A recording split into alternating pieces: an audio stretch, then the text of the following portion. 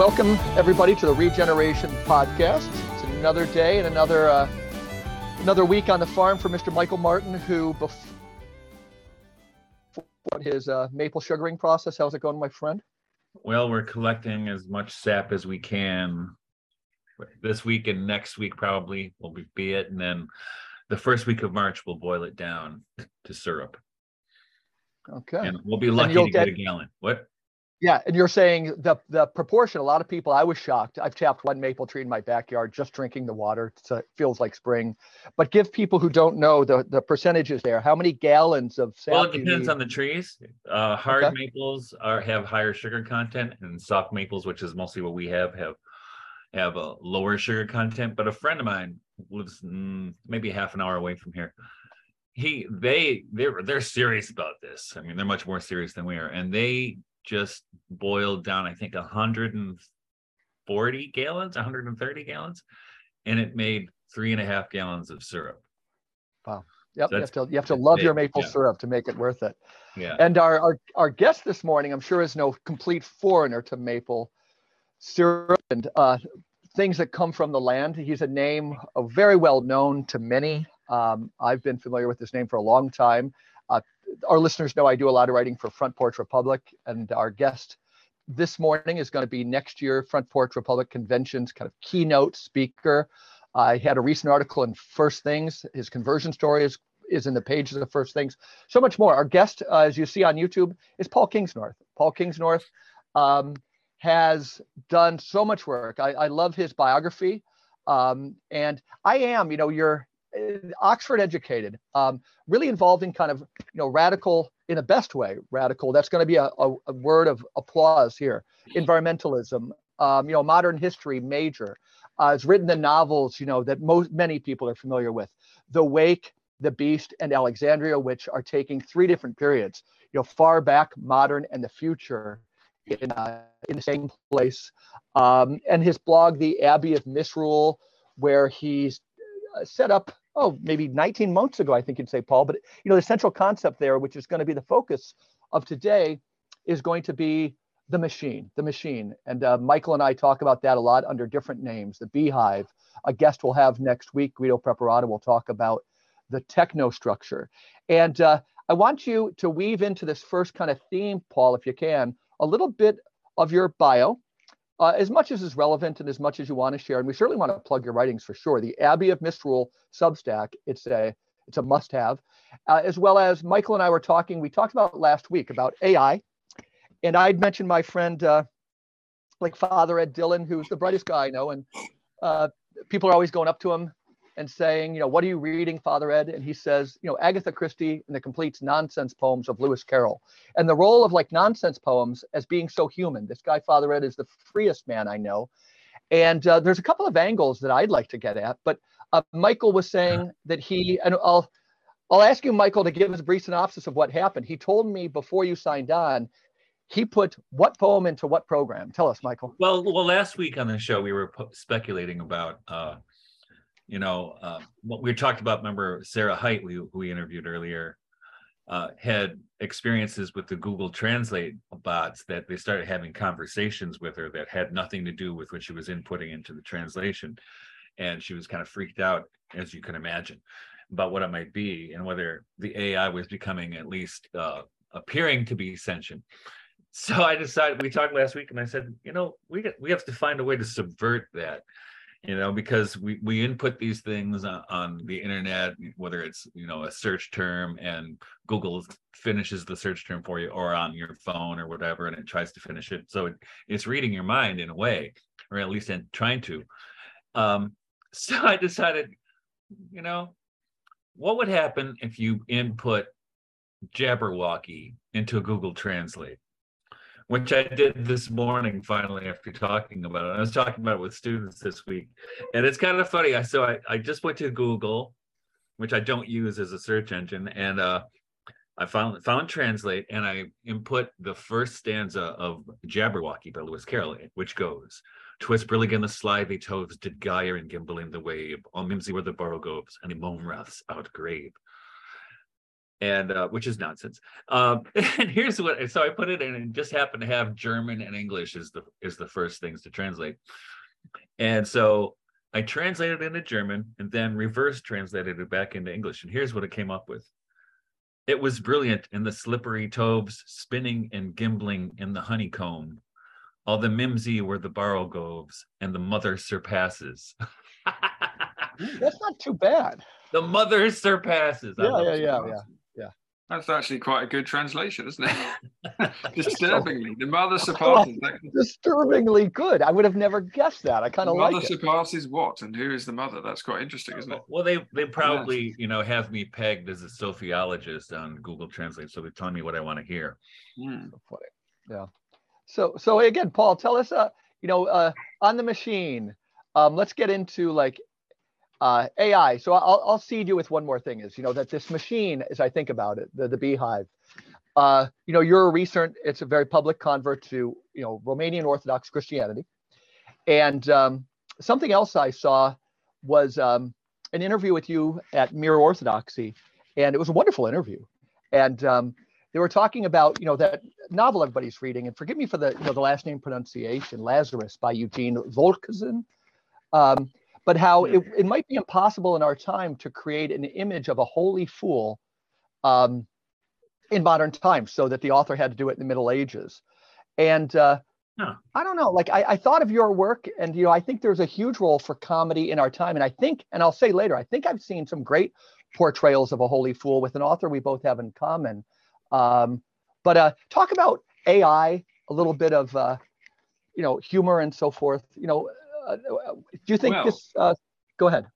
Well, AI is interesting, isn't it? Because there's a lot of things you could say about it. The thing that's interesting about it maybe is that in a way it's not a thing at all. It's just it's an algorithm which collects vast amounts of data, all of which has come from actual humans, and then it tries to imitate a human, and it can now imitate a human so well that it sounds like a human, and so we're all getting freaked out by it and wondering if it's going to become sentient.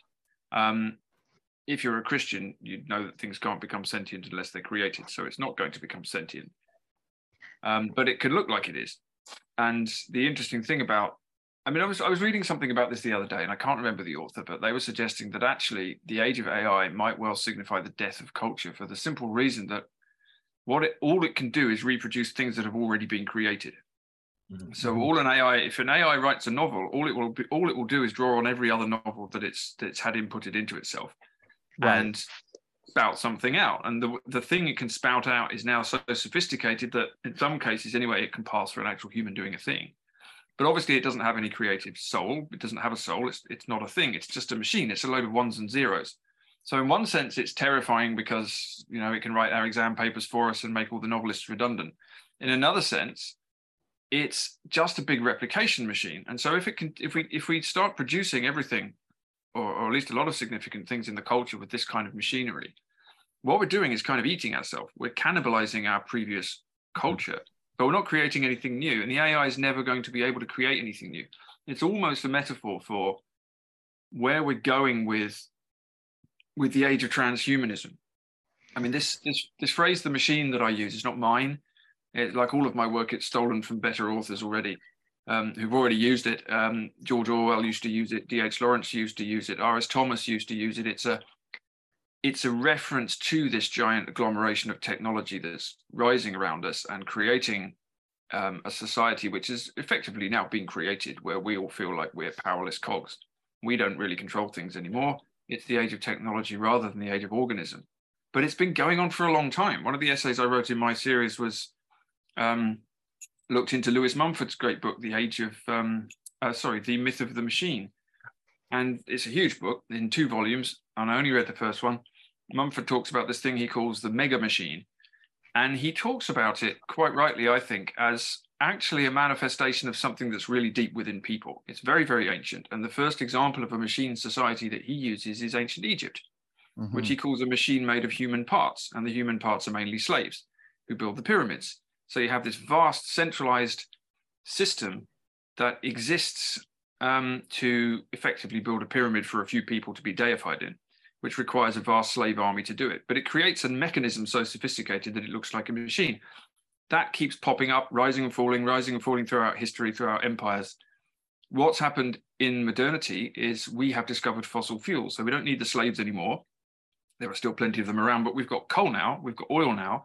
We've allowed, and that has allowed us, in the age of the Industrial Revolution, the Scientific Revolution, the Enlightenment, which separates us from our past, tells us that religion is dead and kings are dead and tradition is dead, and we're a new egalitarian culture now. We move into this quite revolutionary moment where we're able to create incredibly sophisticated machinery. But all it does, in my view, is allow us to try again to do what we were doing in the Garden of Eden, right? Which is rebelling against God and making ourselves gods. Mm-hmm. And that's the story. There's an interesting image that Mumford uses when he talks about ancient Egypt and compares it to the modern world. He says you could compare a pyramid to a space rocket, because both of these things use a huge amount of resources to take a favored few to heaven. It's quite interesting. It's a technological way of achieving heaven. Yeah. So we've got this really old story. You can see it in Christian terms by looking at the book of Genesis, where here we are, we're in a garden, we're walking with God, we're walking with everything else that lives, we're in communion with creation and creator. And all we have to do is not eat the fruit of the tree, because the fruit of the tree gives us the knowledge of separation. And off we go, we do that. We get persuaded to do that by the little snake within us and outside us. And we decide that we can do better than God. And so we fall out of the garden and we fall into agriculture and cities and murder and the Tower of Babel and the rest of it. Off we go through the human journey, but it's always a journey of rebellion against God. And there are so many other stories, from the story of Prometheus to the story of, well, who knows, the story of Icarus. There are so many indigenous stories, so many stories in other religions which tell the same sort of tale, actually, of the human desire to be gods, the human desire to control, the human desire to create, to live forever and to control the world. And that's what we do. And to my mind, the machine that we're currently living in, which is aiming directly at transhumanism, it's aiming directly at a project of effectively making us immortal, creating new beings, creating a new species to replace us, all of this vainglorious talk that we get. It's a very, very old story that's powered by very new technology. That's the way I see it. So it's a particular human desire, but we have the power and the ability now to do things with it that we couldn't do before. Amen. Now, let me ask you this. I think this is important. I've been teaching this week Ivan Illich and Barry Sanders' book ABC, which is about literacy and development of language and things like this. And you know, as a poet, and Paul's a poet, we're all writers. The place this seems to be be happening is in the realm of language itself, right? As we can see, and I think this example I use with Jabberwocky is kind of funny, but it's also not kind of funny, because the tendency of the internet and social media and things like this is to kind of homogenize language, right? It kind of compresses language into just a certain register. And in Illich's book, he talks about the Latin that was spoken rather than written during late antiquity, and as the Romance languages were developing, right, which was never written down. I mean, the Latin we read, and whether it's Augustine or Cicero, that is a different Latin than the Latin people were speaking, which was never recorded. But the difference between then and now is all of our language is recorded. You know, it's digitized, it's turned into an algorithm, right? So I wonder, what do you think, Paul? What's the role of language, or what's the mission of language, of the language of the poet in particular, in the face of this? It's a really good question. I wrote a book a few years ago called Savage Gods, which was published in the States as well as Britain. And it was actually it was kind of a bit of a crisis memoir. It was a crisis I was having as a writer with writing. It actually turned out to be a spiritual crisis as well. It turned out to be a prelude to me becoming a Christian, which wasn't part of the plan. It wasn't what I was expecting when I wrote that book, but that was what happened. There you go. I was surprised. But I wrote this entire book, which is exactly about this question, which is pertinent to writers especially, but to everyone really. What point does a language become, at what point does written language especially become a wall rather than a window? Does it become something that blocks you from the world, from the kind of the sentient reality of life, rather than something that allows you into it. And I think it's particularly true of written language. Like you say, the jump from oral language to written language is so significant. Suddenly we can spread the stories far more widely, but suddenly we've got this homogenization going on, this homogenization of spelling and grammar and all of the things that you have the separate languages, and they all become homogenized, and local languages become homogenized into a national language very often, something that happened here in Ireland particularly, and in other countries too. And then when you get to the digital world, you get a different thing. I was having a correspondence just recently with a former computer programmer who'd managed to escape his fate. And he was saying what you have to remember about digital languages, it's just a bunch of ones and zeros. The only thing that computers are ever doing is bouncing ones and zeros off each other. And so if you spend a lot of time programming, that starts to rework your mind and the way that you see the world. And if you spend a lot of time on computers, which almost all of us do now because it's how we have to live, then your world is being subtly conditioned by a machine that can only see in ones and zeros. Okay, just as you could argue, and I'm a writer, but I'd still argue it, that reading written language is homogenizing you in a way that oral language wouldn't have done. Right. So all of these things are kind of this creep towards a homogenized language, which now, as you say, can also be monitored and scooped up and turned into an algorithm which can be used to create a fake human, which will then tell you jokes. So it's we're scooped into this language machine as well. And the way to rebel against that, obviously, is to tell more oral stories and to make up words and nonsense poems like Lewis Carroll that the machine can't cope with. But it is difficult not to see it as this progression away from reality, from a real relationship with nature, and towards this artificial world that humans love creating artificial worlds. I'm a novelist. I like creating artificial worlds as well, but that's what we do, at least to a degree. Maybe the most apocalyptic thing you've said in your writings to me, Paul, is regarding, again, humor. You said soon your kids will be taught by AI and laugh at its jokes, knowing that you're a dad, I'm a dad, Michael's a dad. Knowing again that like our children's sense of humor, when you talk about the alphabet, other people write how it just hypertrophied the left brain. We're all suffering under that. And that when these ones and zeros, when that gets substituted for humor and our children laugh, that they've worked on a part of the brain so much that all the humor is not this kind of like witty Jabberwocky stuff, but this kind of sardonic humor. Sardonic, I think, is the right word. Again, it was through the lens of you being a dad and kids and them laughing at that joke. That was the only thing in your writing. A lot of it's apocalyptic that just kind of put chills in my spine. Yeah, mine too. I mean, that's one of the reasons we don't give smartphones to our children. But you can't avoid the world. And this is the thing. It's we are going into this point now where this is why so many people are going mad. I think it's one of the reasons our culture is going crazy and splitting apart. And there seems to be so much unreality about, and it's difficult even to get a grip on what the hell's going on. That's certainly what I feel. It's partly because we are going to increasingly be able to not tell the difference between what's real and what's invented. I mean, things like deep fakes now are getting to the point where you could easily in a few years create a deep fake of me saying anything you wanted to, if you like. That'll be possible. And then you've got AIs that can write essays and the rest of it, and that will very, very quickly accelerate as well. It's going to be very, very hard in all sorts of areas, from plastic surgery to deep fake TV, to work out what the hell is going on. And the more and more people live on the internet, the more and more people just divorce from reality. And so we get to the point now where everybody's calling everybody else a conspiracy theorist, because nobody can work out what the hell is going on, Right. And we're getting to that point. And I think actually that the COVID pandemic really supercharged that, because what you did then was you introduced, especially with the vaccine, these vaccines into which are absolutely guaranteed to divide society down the middle, because they're so new. By design. I think something's going on that we can't put our finger on, but things haven't gone back together since then, Right. So it's impossible to agree. And one of the reasons it's impossible to agree is not just an old-fashioned political disagreement about something. It's because we can't agree on the nature of reality. So that's the thing I worry about with my children, actually. Is really having to just bring them up to understand what reality actually is.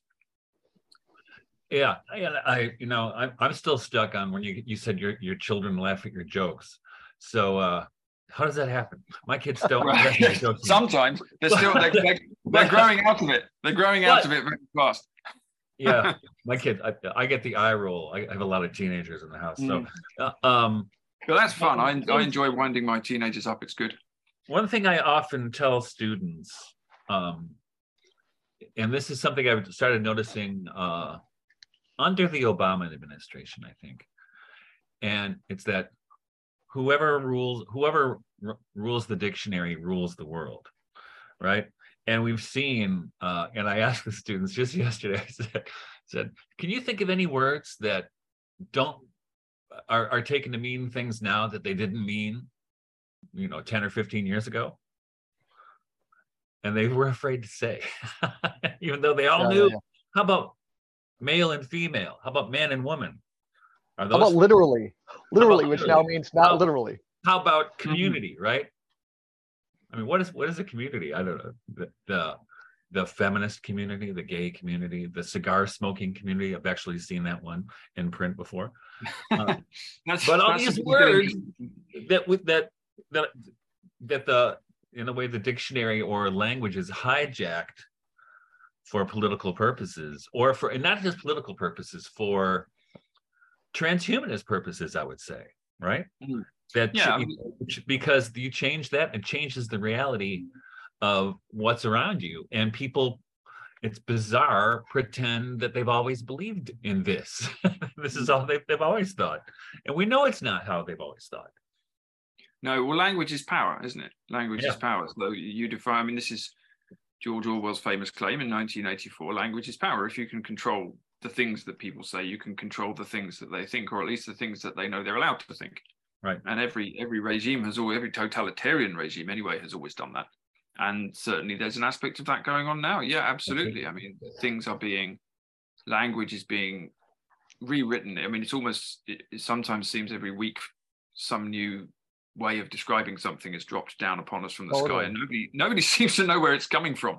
I don't know who's writing these things. I don't know which committee is deciding what we should say about X, Y, and Z, but somehow we all know what we're supposed to say, and people just say what they're supposed to say because they just want to get on and they don't want to get into trouble. And they don't want to be mobbed on the internet. So off you go. So absolutely, that's true. And the most disturbing thing about that, as I said, is you can never quite get a grip on where it's coming from.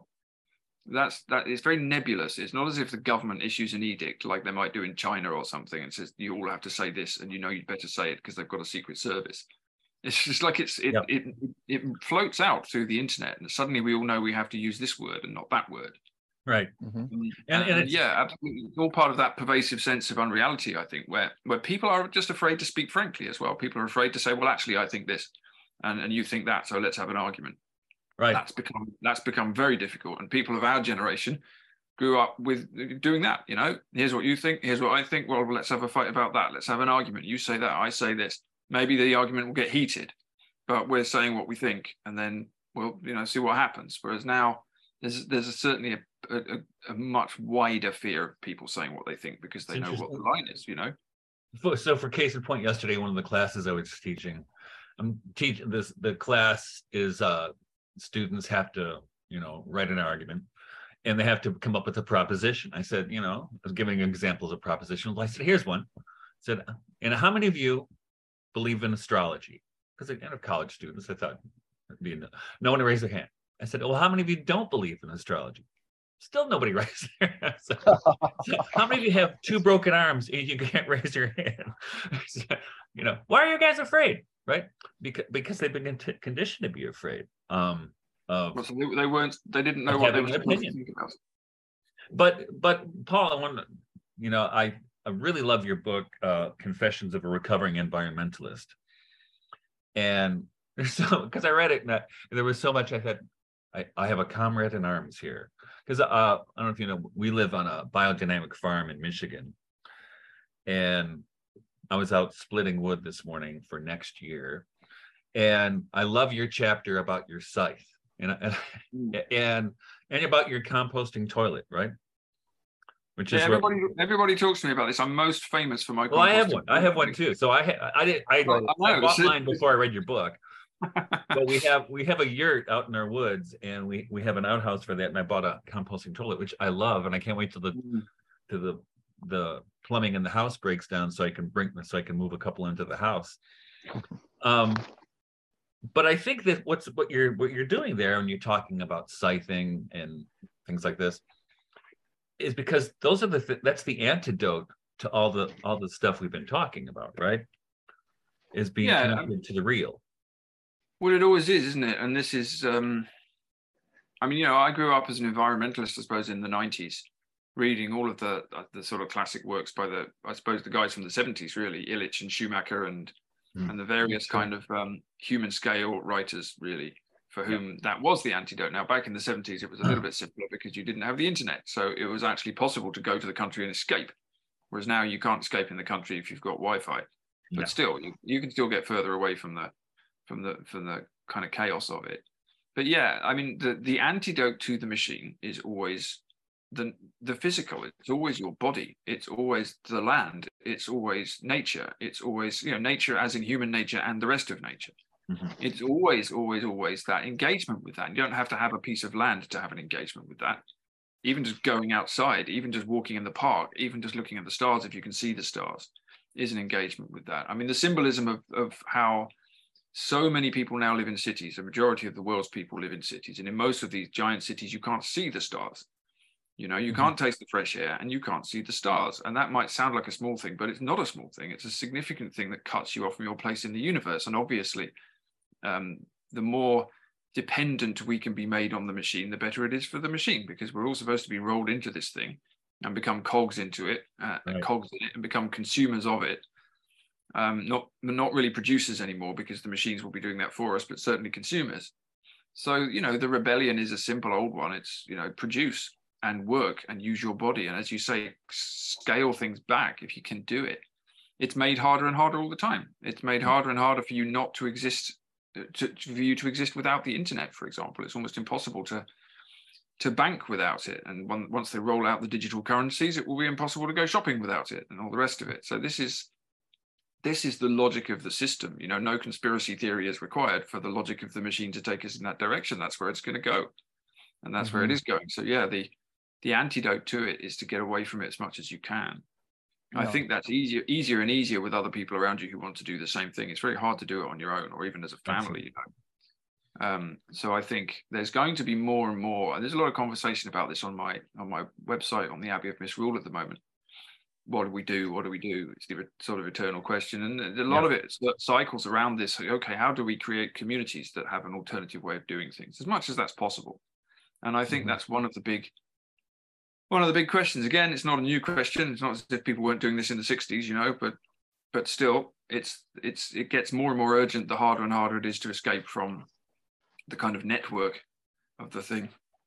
Yeah. Now, the staying on the subject of the antidote, that we all agree it's kind of going back to the real. That's just a huge theme. I mentioned in correspondence of your friend Frank Mulder's book, the gentleman who'll be on next week, Guido Preparata, he plays with, his main thing is perishable currency. And we were speaking over the weekend, and he was in Italy trying to get a small community there to launch one. I'll have to hear how it went. It's not usually well received. Anyhow, there's also the spiritual antidote, right? So you're going to correct me, but Michael and I both come from kind of a Roman Catholic background. And we would have our own way of saying it. I'm a layperson, but I run a Roman Catholic parish, and my diocese is a layperson. No priest kind of wanted the job. And there's 2 priests who work as sacramental ministers. And I can only speak for myself. Michael have to speak for himself. But I find myself, the language I use now, and again, we know that you're a recent convert to Orthodox Christianity. And I was thinking of your friend Frank Mulder, and it kind of ties into this humor piece, is that the religion, the Roman Catholic religion right now, I think, is dead in the water. Chesterton says it's died and risen 5 times. And so the language I'm using recently is, the religion is not the container to hold the explosive mystery and the freedom of the gospel. It's just not. And that, Illich and so forth, he would talk about the gospel. He would talk about how the Beatitudes are becoming scientific, really realizable in our time, but you're never going to see the word like Christianity. You will see the church. For Frank Mulder, he talks about people of the way. He keeps away from the church. And so, even with my, focusing on the gospel, I almost think that these great people in the West, Cervantes, Shakespeare, Rabelais, and so forth, again, this kind of humorous appropriation of the real, this antidote, if we can look at the machine with a raised eyebrow, and there's another kind of distinction I want to make, that this role, so, you've kind of joined Romanian Orthodox Christianity.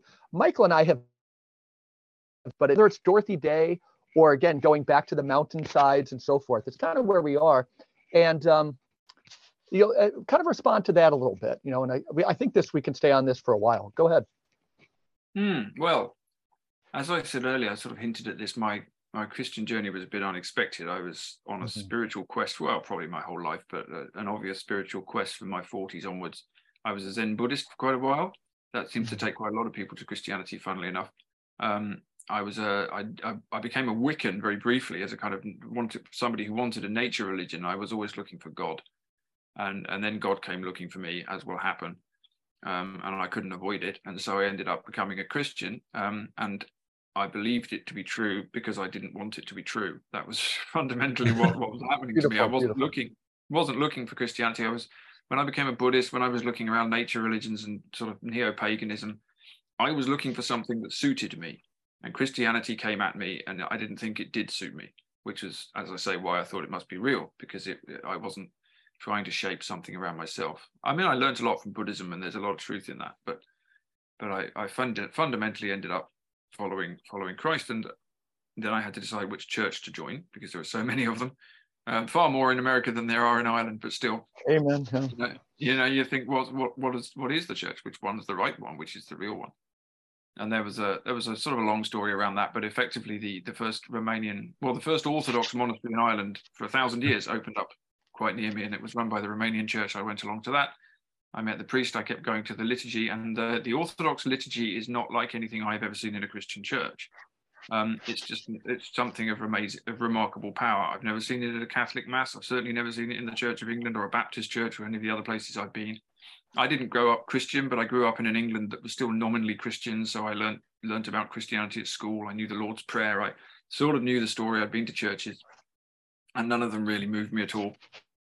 Didn't seem to mean anything at all. But in the liturgy, there's a living presence. There's something really powerful going on. And it's even more astonishing when you think about the fact that I didn't understand the language that most of it was coming out in. Right. There's something going on. And there is something going on in the Orthodox Church. And I became a member of the Orthodox Church because I think that it has guarded the old Christian tradition better than anything in the West. I think that the tradition of the Desert Fathers and the heart of mystical Christianity is still in the Orthodox monastic tradition. It's still in places like Mount Athos. And in the liturgy, there's an enormous power. So there is a religious container that still works. And one of the reasons I think it still works, I've been thinking about this a lot. Why has Western Christianity gone wrong? And I think one of the reasons it's gone wrong, and I come from a country which went through the Reformation and basically destroyed the entire basis of medieval Christianity. So all the monasteries were ripped apart and the proceeds given to the king. The monks and the nuns were sent away.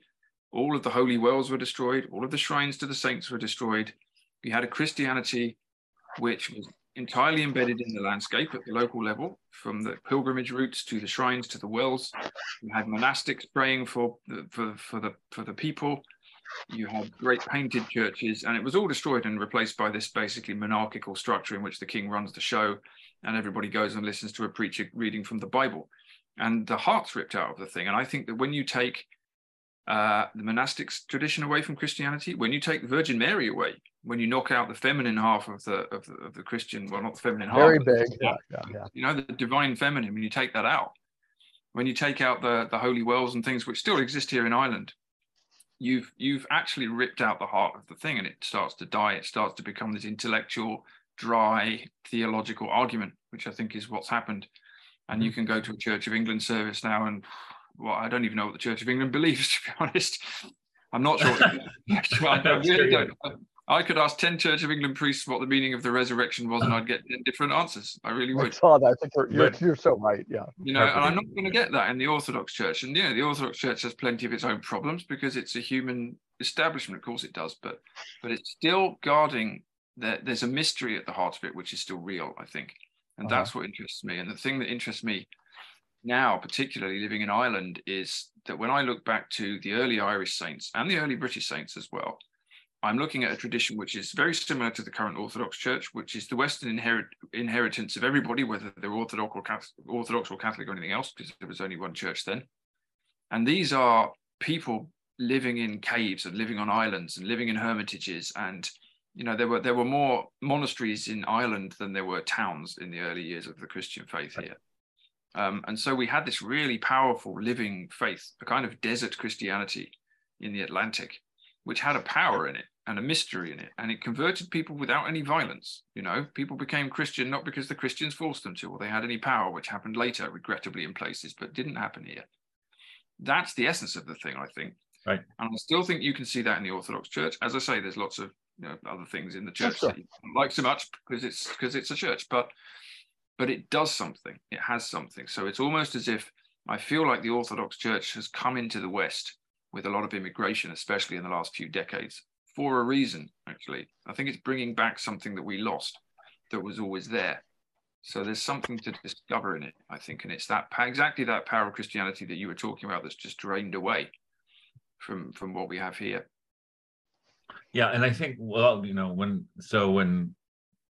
I returned to the church after leaving at the age of 18, I was 32, maybe 33.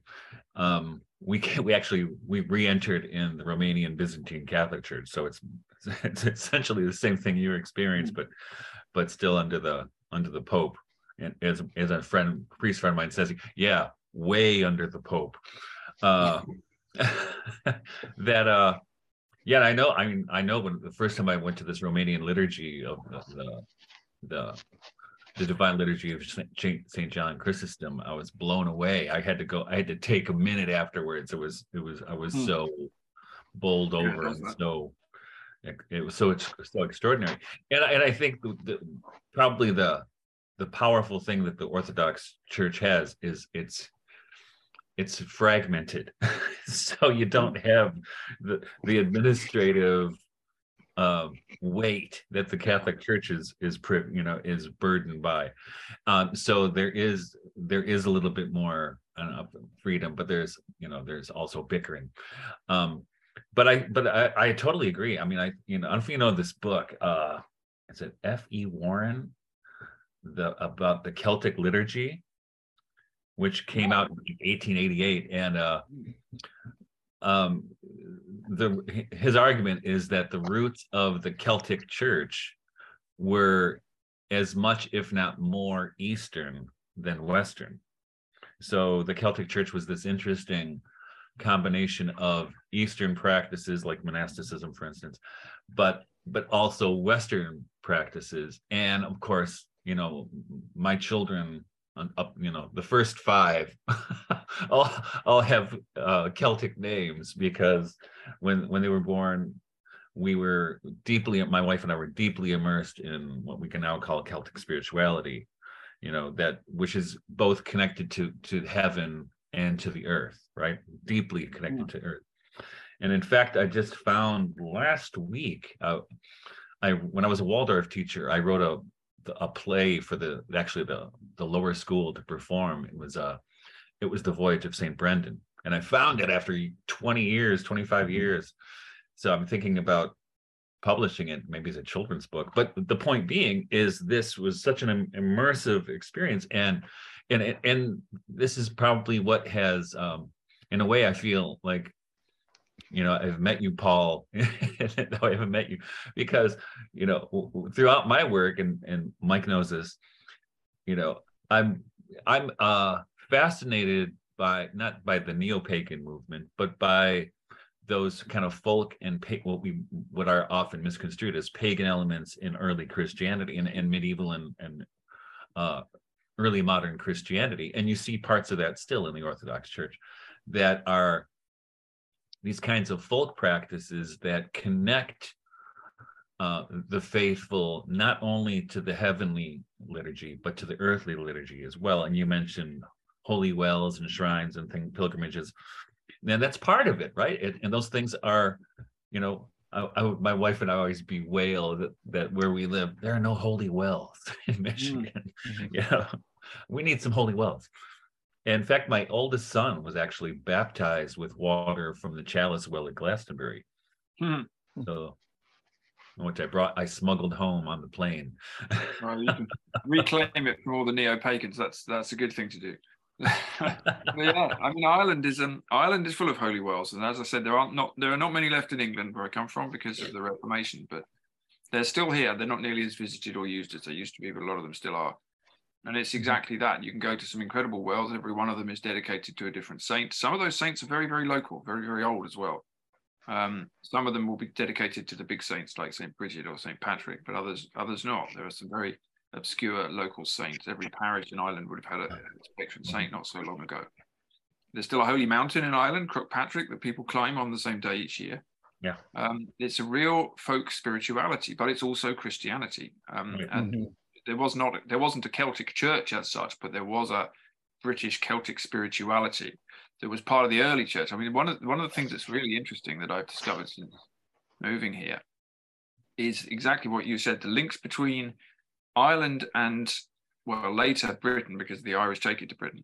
Irish Christianity in the very early years and Egypt, literally the East, are really interesting. There's an interesting researcher called Alf Monaghan who does talks in Ireland, and he has a talk you can find on YouTube, who has really put together a lot of the evidence that he's been collecting up for decades about this.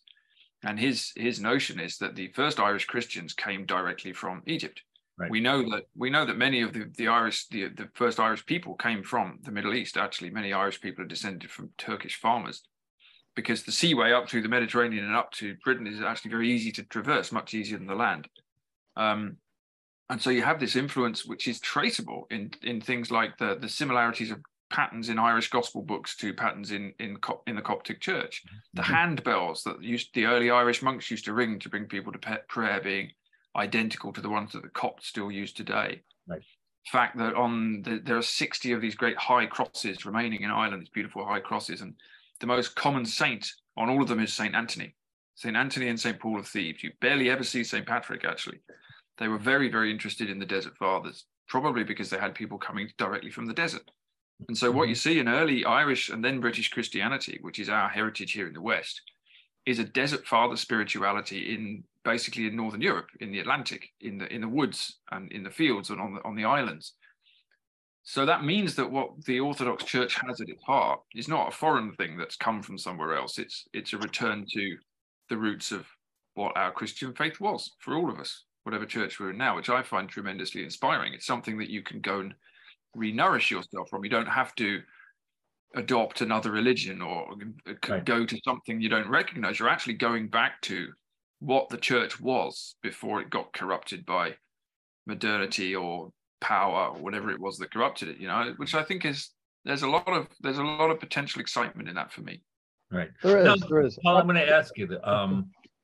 So it's been my position, and Mike knows this, that I totally understand in fact, I just had talked to a student this week who's kind of a neo-pagan, and I totally understand why people get attracted to that, because they want a religion that's connected to something real, and they feel that the Christianity in which they've been raised is not. It's, especially in the Episcopalian or Anglican tradition, like you said, I don't know what these guys believe, and they're going to start calling God the Father they. We're in trouble. A matter of time. But I think these people interested in neo-paganism or the neo-pagans themselves are actually what they hanker for is that kind of connected Christianity that we're describing here, right? That's what they want. And if they could find in the church, they would stay there. I think there's a lot of truth in that. I mean, I went through this neo-pagan phase myself, and it's exactly that. I was looking for God, essentially, but I wouldn't have put it like that, perhaps. And I wanted a God that felt like it was connected to as you say, the natural world, but also to reality. So I think there's a few things that's interesting. I mean, I think one of the things that people go to neo-paganism for exactly that reason. They also, on the negative side, they'll go to it because neo-paganism allows people to invent their own religion. Right. So you can choose your gods, and you can choose what you do, and you can choose what you don't have to really change yourself. And actually, the thing about, this is the other thing about the Orthodox Church that I paradoxically found attractive, was that it was going to force me to do a ton of stuff I didn't want to do. So I have to fast for half the year. There's a lot of praying. There's a lot of going to the liturgy. There's a lot of trying to actually change my life, rather than just going, oh, well, I accept Jesus, so I'm a Christian now, so I'll just go along with things as I was before. I wanted to be changed. Otherwise, why bother? And I think that, interestingly, a lot of people are coming into Orthodoxy now for that reason, because they want a Christianity that's kind of robust. It's real. It's connected to the world as we see it, but it's also giving people a challenge, actually, which is very interesting. A lot of people want that challenge because modernity doesn't give them one. So I think that, yeah, people go to neo-paganism, it almost like it can be a stepping stone. But then if you're in there looking at Christianity, then, as you say, if you're looking at a lot of the modern churches, you're going, well, what's that? Why would I want to go there? What's that got to say to me? You want a Christianity that has that original power in it, and which tells you, you have to change yourself, and we'll help you to change yourself. Well, and you need something to push against, right? Yeah. You need something to push against. I mean, that's what you found with Absolutely. nature. And you need working with nature, it pushes back, right? Yeah, and it is an interesting thing. So paradoxically, something like the Church of England, you mentioned the sort of pronouns of God thing that's going on at the moment, which the media are getting very het up about in Britain. But the church, something like the Church of England, has spent so long trying to keep everybody happy. All these sort of nice clergy types who want to just be inclusive and keep everybody happy, that they don't keep anybody happy, because they've got such a wishy-washy version of the Christian faith. And you look at it and you think, I have no idea what you believe. It doesn't seem to be what you believed 10 years ago. So what are you doing here? Paradoxically, the more challenging a Christian church is, almost the harder it is to get into, the more interesting it is, because you're thinking, well, these people are serious. Yeah. I mean, if I think of a religion like Islam in the West, which more people are converting to as well, you can say what you like about that, but I don't know any Muslims who are serious about their faith who are prepared to compromise it. You go into a mosque, they'll tell you what they believe, and they're not interested in the pronouns of Allah. They'll say this is what we believe. Here's the Quran. Here's what you do. That's the story, and you can take that or not take that. And that's actually far more attractive as a religious faith, whether it's Islam or anything else, than a group of people who don't really know what they believe in and are just trying to not to offend. Yeah, is there something though, for me again, so lifelong Catholic, still work officially in a Catholic institution, worked at a monastery, Trappist monastery for 6 years. But something we all have in common is this kind of critique of the machine. And again, not saying this is right, but if we take another author we all have in common, mentioned by Michael, mentioned by you, is Ivan Illich. He was talking, again, very emphatically about a post-religious church that was, even more ancient, going back to the marketplaces, the fields and the holy springs. It has everything. But it is free. Another big influence on me is John Cowper Powys, who probably had a greater natural, the abbot read him at the monastery and said he's never seen such powers of introspection. And he had this great earthborn mysticism. And he was always talking about something, again, deeper than religion. And I just think that in the Catholic Church, like the Latin Mass or some of the stuff I'm referring to as religion. And I'm thinking of women I know, young women who, this young generation, I'm thinking college age, they have this search for authenticity, this real distaste for hypocrisy. And what I'm feeling is that they can bring this kind of humorous, think of meme culture, but this humorous peering behind the curtain of so much of what goes on. So we're peering behind the curtain of the priests of the for-profit medical industry. We're peering behind the curtain of that thing we've all inherited that says trust the institutions. We're peering behind the curtain of higher ed. And I think, knowing the Catholic Church, even peering behind the curtain and meeting some of these priests and so forth, that, Jesus came on his death, the curtain in the temple was rent. And so it's not to say that Ivan Illich or any of these people were right, but when you're talking about return to the ancient, do you think if Jacques Ellul or like Ivan Illich, two of maybe my favorites, Lewis Mumford's up there, would they, what would they, I don't know, I'm struggling. I'm just thinking in real time that I'm not trying to move to something else, but I think there's something beyond both this normal Roman Catholicism and Orthodoxy that, again, there's a blessing over the bread. There's a consecration and a prayer of thanksgiving. We meet as families, real community and so forth. But it's this yoking that we all want to do, yoking of spirituality with an anti-machine philosophy. And are there people other people than you, Paul, who are doing this kind of orthodox thing, who are also hard hitting? Because I think Illich and Jacques Ellul were soulmates on this stuff. Again, kind of downgrading this religious piece, talking about the gospel and so forth. I'm kind of banging this drum a little bit because I think I'm struggling with this in my own so much. Yeah, well, it's interesting, isn't it? I mean, it's to my mind, the Orthodox faith, if you're following it properly, the Christian faith, if you're following it properly, is an anti-machine theology. I don't think we need to add anything to it, because this is either real or it isn't. And if it's real, we don't actually need to add anything to it, and we can't anyway. How we express it might change, but the truth is either the truth or it isn't. If you were living like Christ told you to live, you couldn't build the machine. And he's not living in the machine. And the great saints are not machine thinkers either. These are free people following God.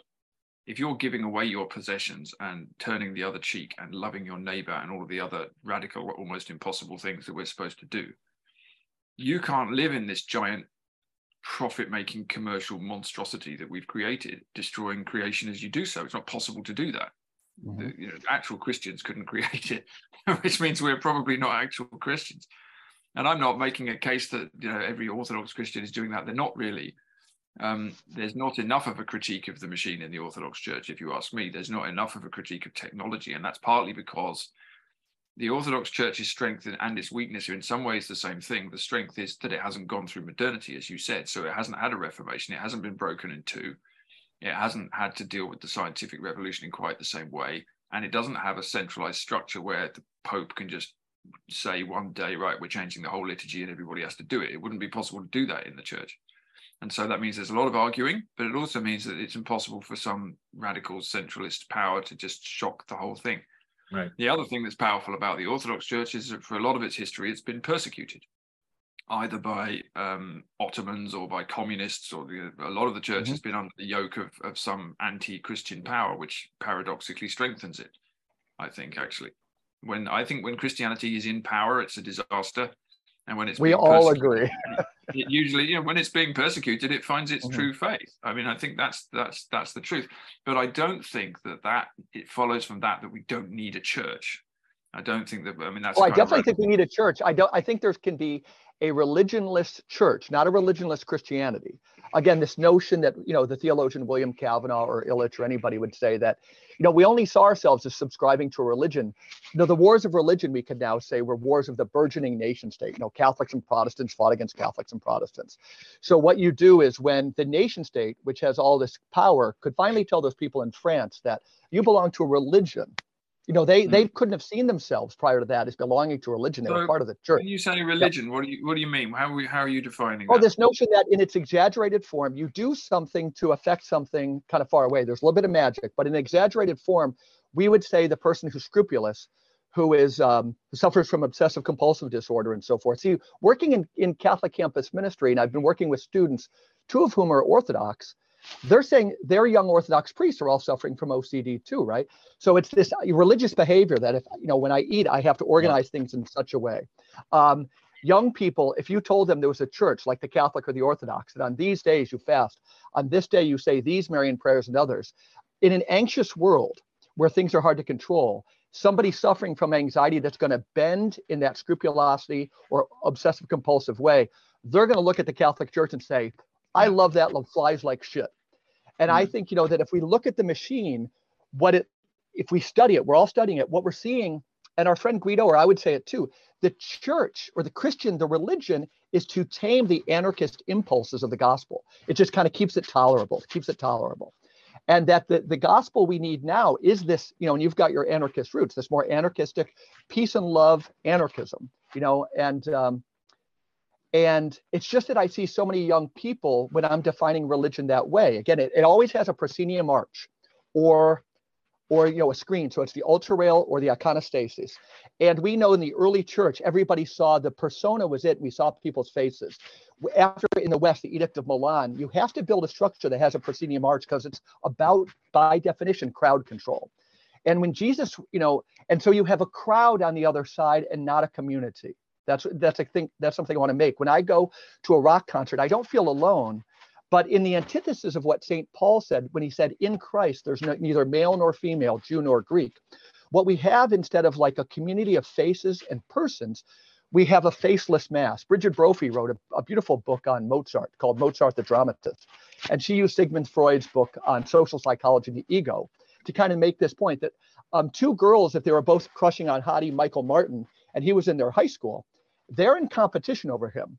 But once you put the proscenium arch, the ultra rail, the iconostases, on the other side of that thing, they're best friends because they're both have a crush on Michael Martin. Some of these dynamics interest me, and I think it's religion that has played on these dynamics that right now in an apocalyptic time, we're called to peek behind the iconostases and realize if you're like the Roman Catholic Church, most of these guys are nuts, whether they're married or not. Some people say because they're married, they don't have that stuff. A guy sitting right next to me in the same office I'm in now said, oh my God, his young Orthodox priest is just a tyrant, clericalism running rampant.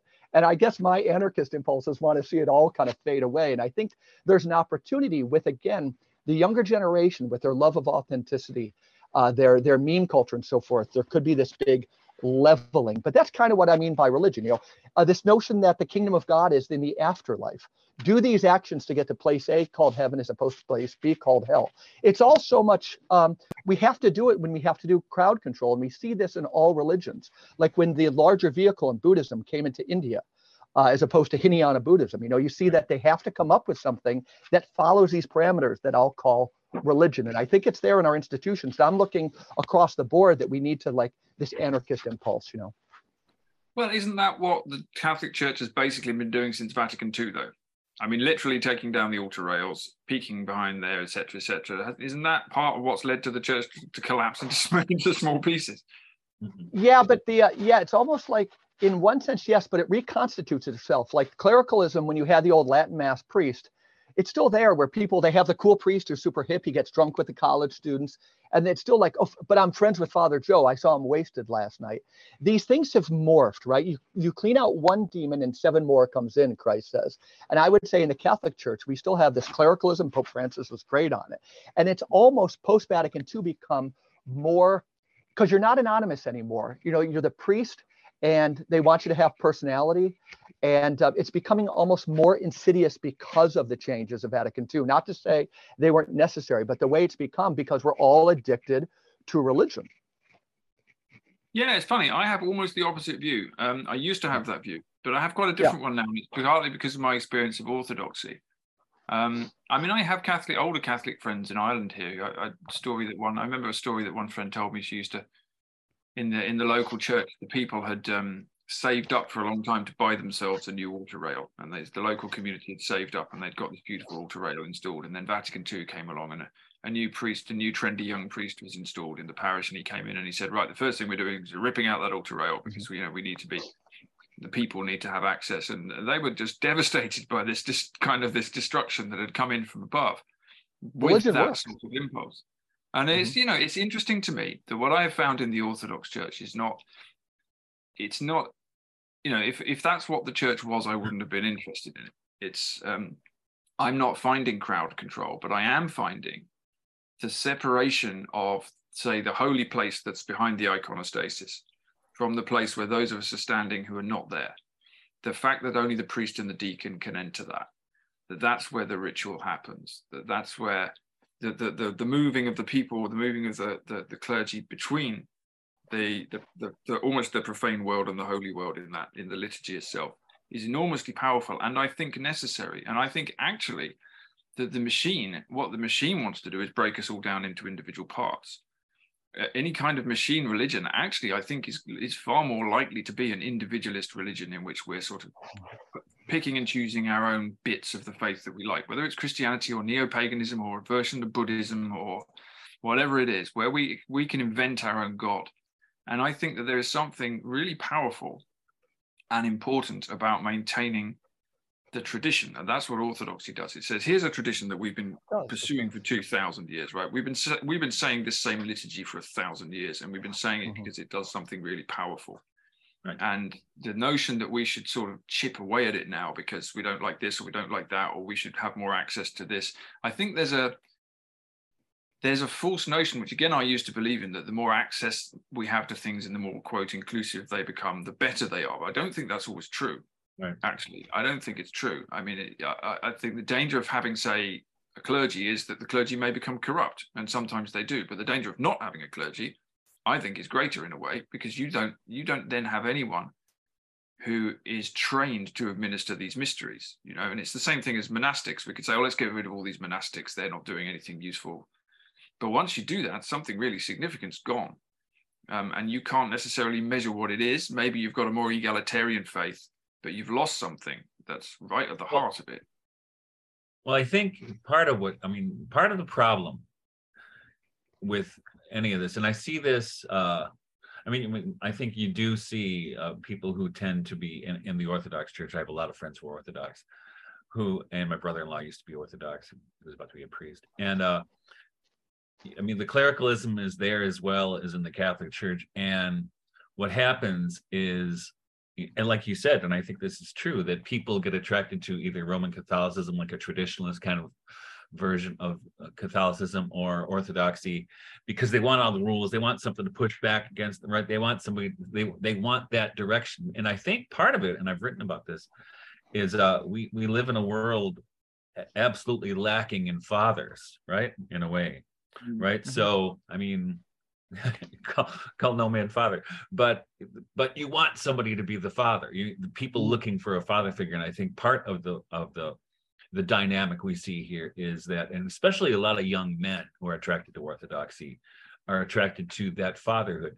Now, a friend of mine used to be an Orthodox priest, became a Byzantine Catholic priest, and he recently confided in me that he's thinking about leaving the priesthood entirely, becoming a Sufi, because he can't find a place to rest in. And I think the problem he's run into is with clericalism and all these different expressions of Christianity, which, you know, it's sorry to see that, but I think what we had in Christianity prior to mass communication was, you know, if you think about a parish in Ireland in the 1700s or even earlier, the 1500s, they were so far removed from the power structure, whether it was the Catholic, and you could even say in the Orthodox Church as well. Parishes were so far removed from that they could find these folk expressions of their faith combined with the traditional liturgy, right? And it was less. It was people were you know, outside of the loop now. I mean, the Pope utters a pronouncement on Monday. People are commenting on it by Monday afternoon, and you know, this mass communication is, and this is the problem, right? Becomes a part of the machine, and the Orthodox Church, any church, is not immune from that. It becomes subsumed into that machine that's due to mass communication, and and the organic, which is the opposite to that, allows, and in fact, even in England, as you know, prior to the Reformation, there were several different rites just in England. Not to mention, you know, there had been a Celtic rite, there was the Sarum rite, there was the rite of Lincoln. There were all these different local variations on the liturgy, and you see that also in the Orthodox Church. You see it more often in the Orthodox Church, going from church to the church by the melodies that are sung. It's very different in a church that has an Arabic or Middle Eastern background, like the Antiochians, compared to the Romanians, which I'm more familiar with than a lot. It's very different in each of these expressions, so you can get the kind of the local flavor of the liturgy, and I just wonder, you know, how, you know, and to me that seems like one of the big things that Christianity has to face is, you know, to resist being subsumed into the machine because it's so convenient. Well, I think that's what's happened, isn't it? I mean, that's what's happened in all sorts of ways, either through power structures or through just people becoming comfortable and not actually wanting to carry a cross, because nobody really wants to carry a cross, do we? if we're honest, but we have to. I don't know. Couldn't we see Christian history and the whole story as a tension between these two things, between the necessity of a structure and the necessity of a kind of more anarchic expression of the thing. Because if it's the same with anything else, right? Too much anarchism, the whole thing collapses. You haven't got any structure at all. You haven't got anything you agree on. You just got individualism. But then too much structure, too much dogma, too much power, you get this fossilized monster, and it doesn't express what is actually supposed to be expressed from it. There's nothing to do with the gospel. So right.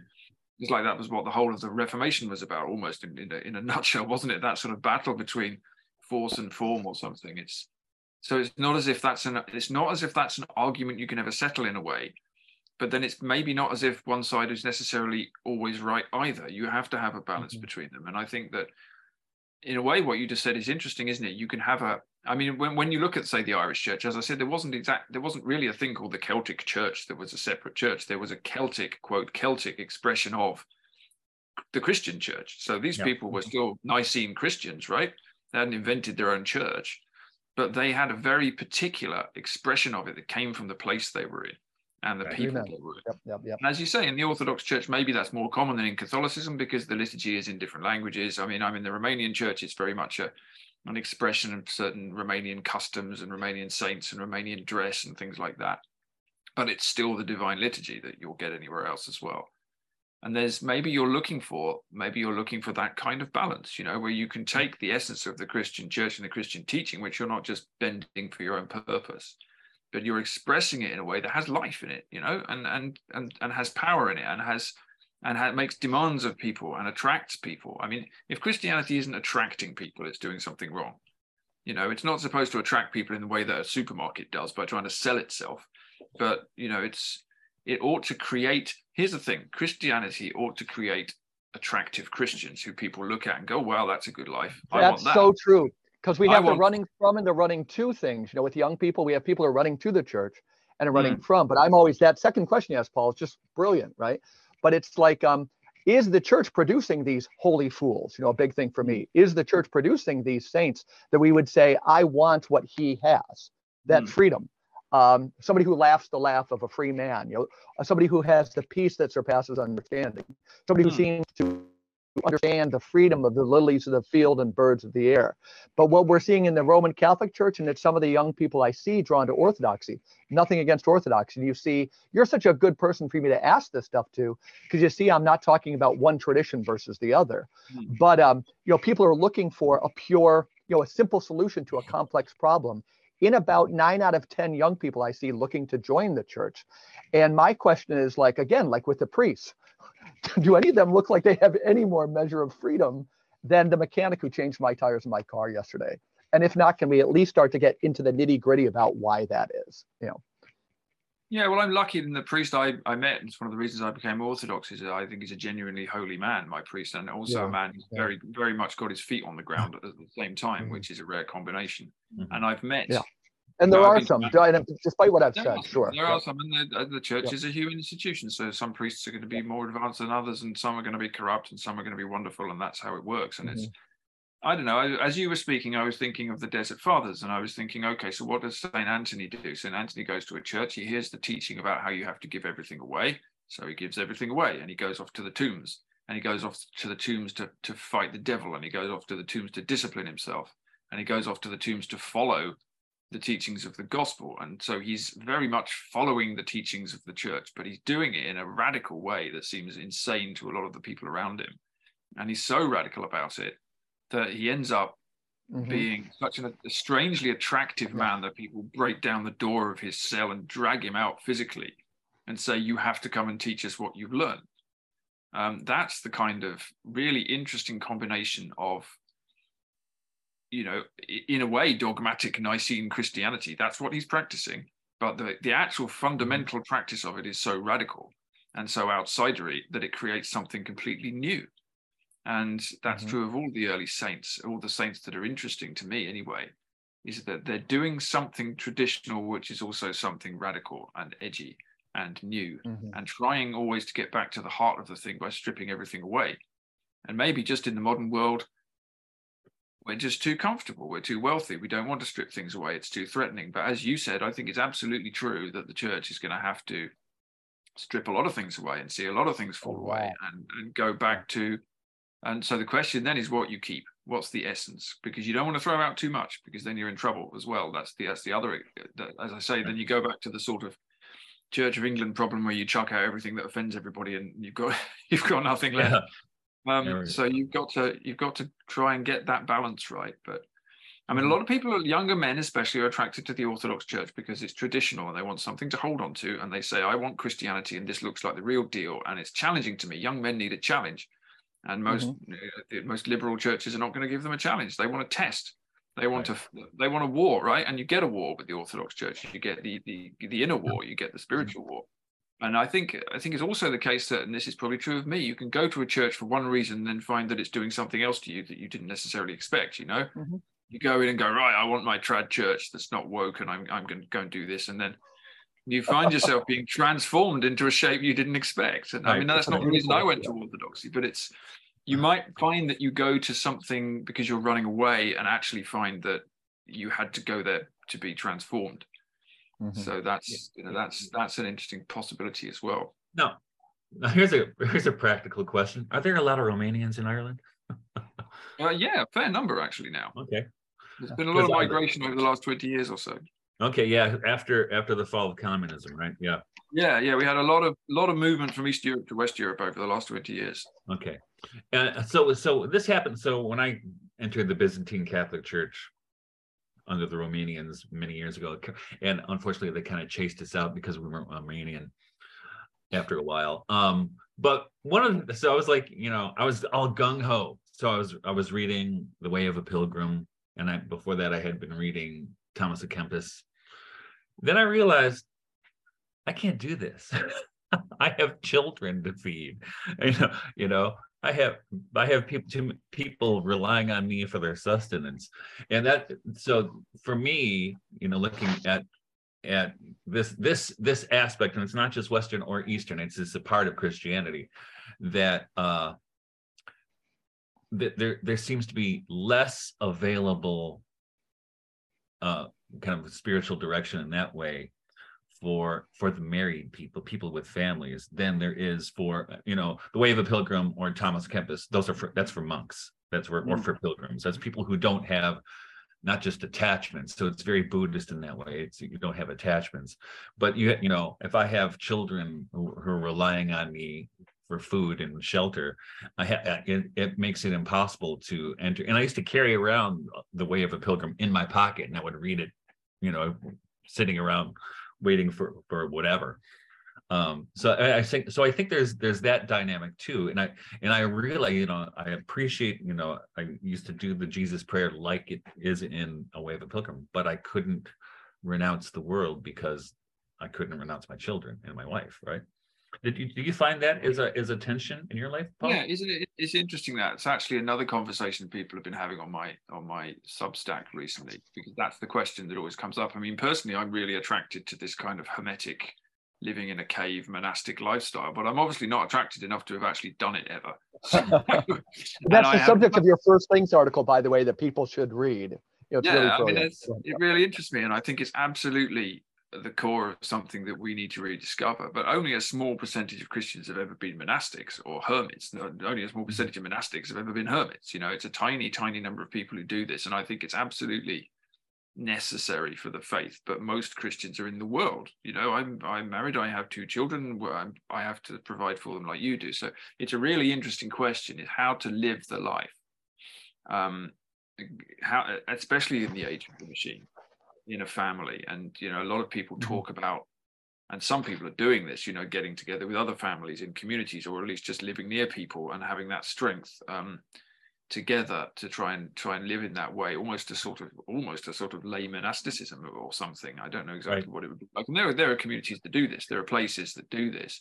And in times when everybody was a Christian, then that's what was happening anyway. But now it's not that. Now we're in the machine world of kind of materialism and individualism. So how do you live an orthodox life? How do you live a radical Christian life of any kind? It's always supposed to be challenging. We're not supposed to be conformed to the world, as St. Paul tells us. So it's a very good question, actually, is how to live that life in the world as a family man. It's something I don't have an answer to it other than just saying what I've just said, but Yeah. I think maybe as more people go ahead into this kind of new world with a new type of Christianity that's going to have to be stronger again, they're going to have to start answering that kind of question. Yeah. Okay. Now we're about an hour and 15 minutes in. I want to Michael or Paul, take us in a different direction for 10 minutes. Something, Michael, you've seen in Paul's essays. There's really, really so much. I like your language of. Go ahead. I have a practical question. Good. What kind of scythe do you use, Paul? Not a scythe. Well, what kind of scythe do I use? Well, I use an Austrian scythe, or what's known as an Austrian scythe, over here, which I learned to use from a man called Simon Fairley, who's a very brilliant, eccentric scholar farmer who lives in the West Country in England. And he started about 30 years ago trying to mow his lawn with a scythe. And the Old English scythe is a very heavy thing. It's got a huge blade, a great big handle. You've got to be about 6 foot tall to be able to use it. And he discovered the continental scythe, which is much lighter because the English and the Irish grass is thicker than it is on the continent of Europe, broadly because it's so wet. And he started to import these things, and then he started to give lessons, and that's where I learned to use it. But it's a lovely light scythe, all sorts of different types of blade. I mean, I'm not quite as obsessed with scything as I used to be, but I went through a real scythe phase of teaching it myself, buying every kind of blade I could buy, trying it all out on different types of grass, learning to peen, all of it. It's a real antidote to a machine life, actually, scything, just as simple as that.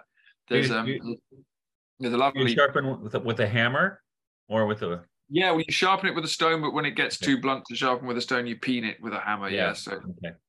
Yeah, because I have one of the Irish scythes like you talked about. It weighs a bit. And it wears me out quickly, and it's not. And I've used the lighter ones before out in California one time, but yeah, so we usually don't have that much to mow because I have cows. But there is a spot down by our pond where the reeds get pretty high sometimes, and I like to get down there. And my scythe, it's okay, but I would like to get a little something better. And your essay on it inspired me, and I figured I'll talk to someone who's taught it. Yeah, you need to go to there's a website, the Scythe Shop, that Simon Fairley runs. And he actually has people in America who sell them as well. So I recommend that, because if you can get yourself a really beautiful, light, easy to use scythe, it's quite life changing. Actually, it's a wonderful thing to do. Yeah. Traditional time to do it is early in the morning. You get out there when the dew is still on the grass, and you cut it with the sun rising. If you can do that, I didn't know that. Perfect beginning to the day. Yeah, for sure. And let's say where your project's going to go, Paul. I'm quoting from. You see it in 3 parts, and I'm talking specifically about the Abbey of Misrule, but I do want you to sell, your writings, and your thinking is so important. I took a little passage here. The project that I launched here 19 months ago was always envisaged as a 3-part essay series exploring what I called the machine, the global technological society now closing around us at light speed. Part 1 would explore where this machine came from. They're on your Substack. Part 2, which I think you're winding up now, would look into its manifestation today. And Part 3 would explore how to live through its reign and resist where possible. Say more about what you're doing now to explain it to people and why they should kind of follow your work. Yeah, well, we're on to Part 3 now, as I say, and it's really. Yeah. I think what I've done with this series, it's almost, I'm trying to, stupidly ambitiously, I'm trying to sort of summarize all the ideas I've had over the last 20 years and put them into a form that makes sense. And this image of the machine is the one that I've alighted on to try and bring it together. None of these ideas are particularly original. They've all been had before by greater people than me, but I'm synthesizing them. And trying to write about where this machine society came from, how it's manifesting now. And I've just started the 3rd part, which is how you actually live through this, what you can do about it. And fundamentally, what you can do about it is you can't change it. We're not going to be able to abolish it. There's no political revolution that's going to do that. Yeah, but right. we have to learn what it is, and we have to learn how to live through it, and we have to work out how to nimbly dodge underneath its legs as it lumbers by. Because it's not a sustainable thing. I mean, the thing about this machine society, I don't think it's spiritually sustainable, culturally sustainable, ecologically sustainable. The thing we're trying to build, this global matrix of interconnected, open technological, whatever the hell it is, it's not going to last. It can't last. It's not human scale. It's not God-given. It's not, it doesn't, it's changing the climate of the whole planet. You know, it's not something that is sustainable. It's going to come down if it's not coming down already. So it seems to me that our kind of job is to survive it, you know, and to keep the flame of truth burning, and to try and live in a human scale way as much as we can in the era that we're living in. So that's what I'm trying to write about. Is I'm not trying to suggest that it's that I have any comprehensive answers. It's just one man's view of it. But I found it really clarifying my ideas. I mean, I found that as I write, this always happens.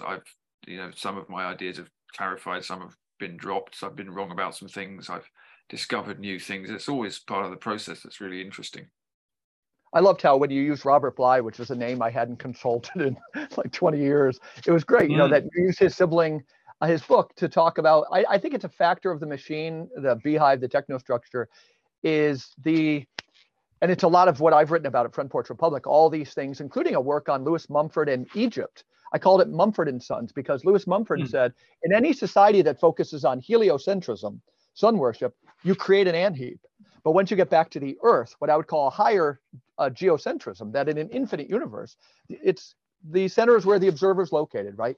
You take the Hubble telescope or the new telescope, and the thing still processing all the data is eventually the human eye, which is made out of dirt, Adamah, and so forth, you know. But when we focus on one side of the equation, Lewis Mumford points out, you know, sun worship, it's always for building a beehive or an ant-heap. And I just love how everybody thinks it's so, you know, we're so enlightened now that we know the sun is the center. We go, oh, God, that's fun. In an infinite universe, this is crazy. But the other one is, you know, you focusing on how the beehive wants to keep us in adolescence. And that's something I'm working on all the time, is that, you know, we're seeking the higher, what I would call, you know, Paul Ricoeur would say, the second naivete, or the second childhood. But the worst being the corruption of the best, the way right now it's playing into like a form of neoteny, keeping us all in adolescent versions of ourselves. And I make a point that modern science does this better than anything. You know, that when you see yourself, as opposed to both sides of the equation, that in comparison with the smallest thing I know, I'm huge. But if I put myself in comparison with outer space, I'm small. Oh, that's the human imagination. Jonathan Swift saw it on 2 different islands.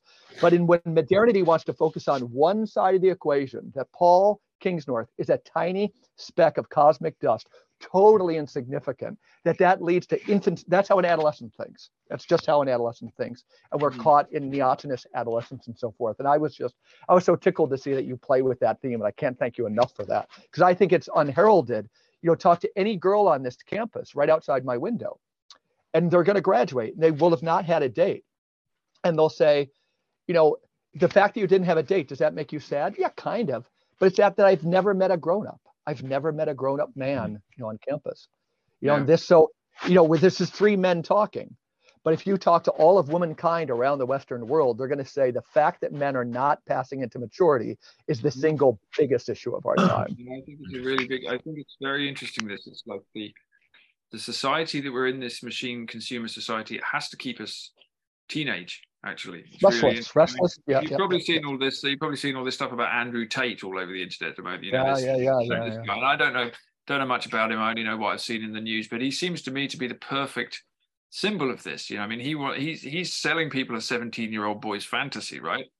You can have any girl you want, you can have any car you want. Look at my collection of swords, look how much money I've got. You know, it's like the sort of thing that I found amazing when I was like 16. Like, wouldn't that be cool? Look at my collection of swords. That was so cool. Look, I've got a sword and a fast car and all the good. And that's being sold. That's being sold really as masculinity. And that's not masculinity. That's silly teenage machismo. And that's, if people are being attracted to that, it's because, as you say, where have the fathers gone? I mean, this is what Robert Bly talked about all the time. Where have the fathers gone? And the mothers, to maybe a lesser degree, but still that as well. We're keeping ourselves in this state of adolescence because that's how we best become consumers. You know, we're sexual beings forever. We never mature. We never go through, never become old. The left wants you to be wedded to the nation state. The right wants you to be wedded to the market, right? And always be. Yeah.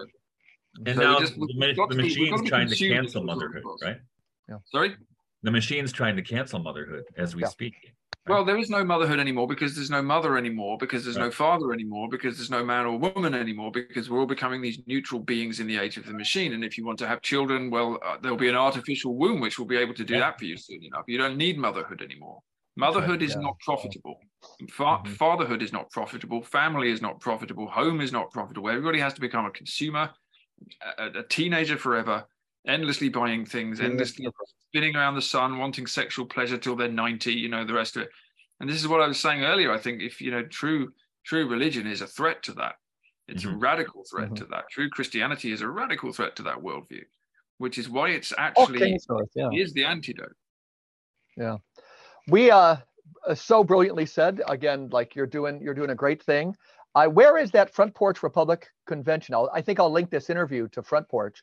Where is that being hosted? Which city again? That is a very good question, because I'm afraid to say it's up in the air, because until your country lifts its vaccine mandate, I'm not allowed in as an unvaccinated danger to the Republic. Power, my brother. Yeah. Yeah. I will follow that one.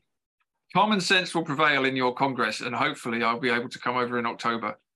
But I'm not exactly sure when it is yet, so we'll see. Good for you. Yeah, it's funny. I flew to Italy. They weren't doing anything, and I flew back. And again, non-Americans, I forgot. You're a you would citizen, have to. yeah, you did. I don't think anyone's doing anything now except you guys. So, you know, you're well protected from the dangerous people like yourself. So, my apologies. Well, we hope to have you on again sometime. Again, you're singular, and your work is so needed. And can't thank you enough. And again, look for his work. You know, I think at the Abbey of Misrule, you'll see links to the books, and Google his name. And we hope to have Paul Kingsnorth on again. Thank you for all you're doing, and thanks everybody for listening to the Regeneration podcast. We'll see everybody. Thank you guys. It's been really good. Thank you. Great. Thanks, Paul.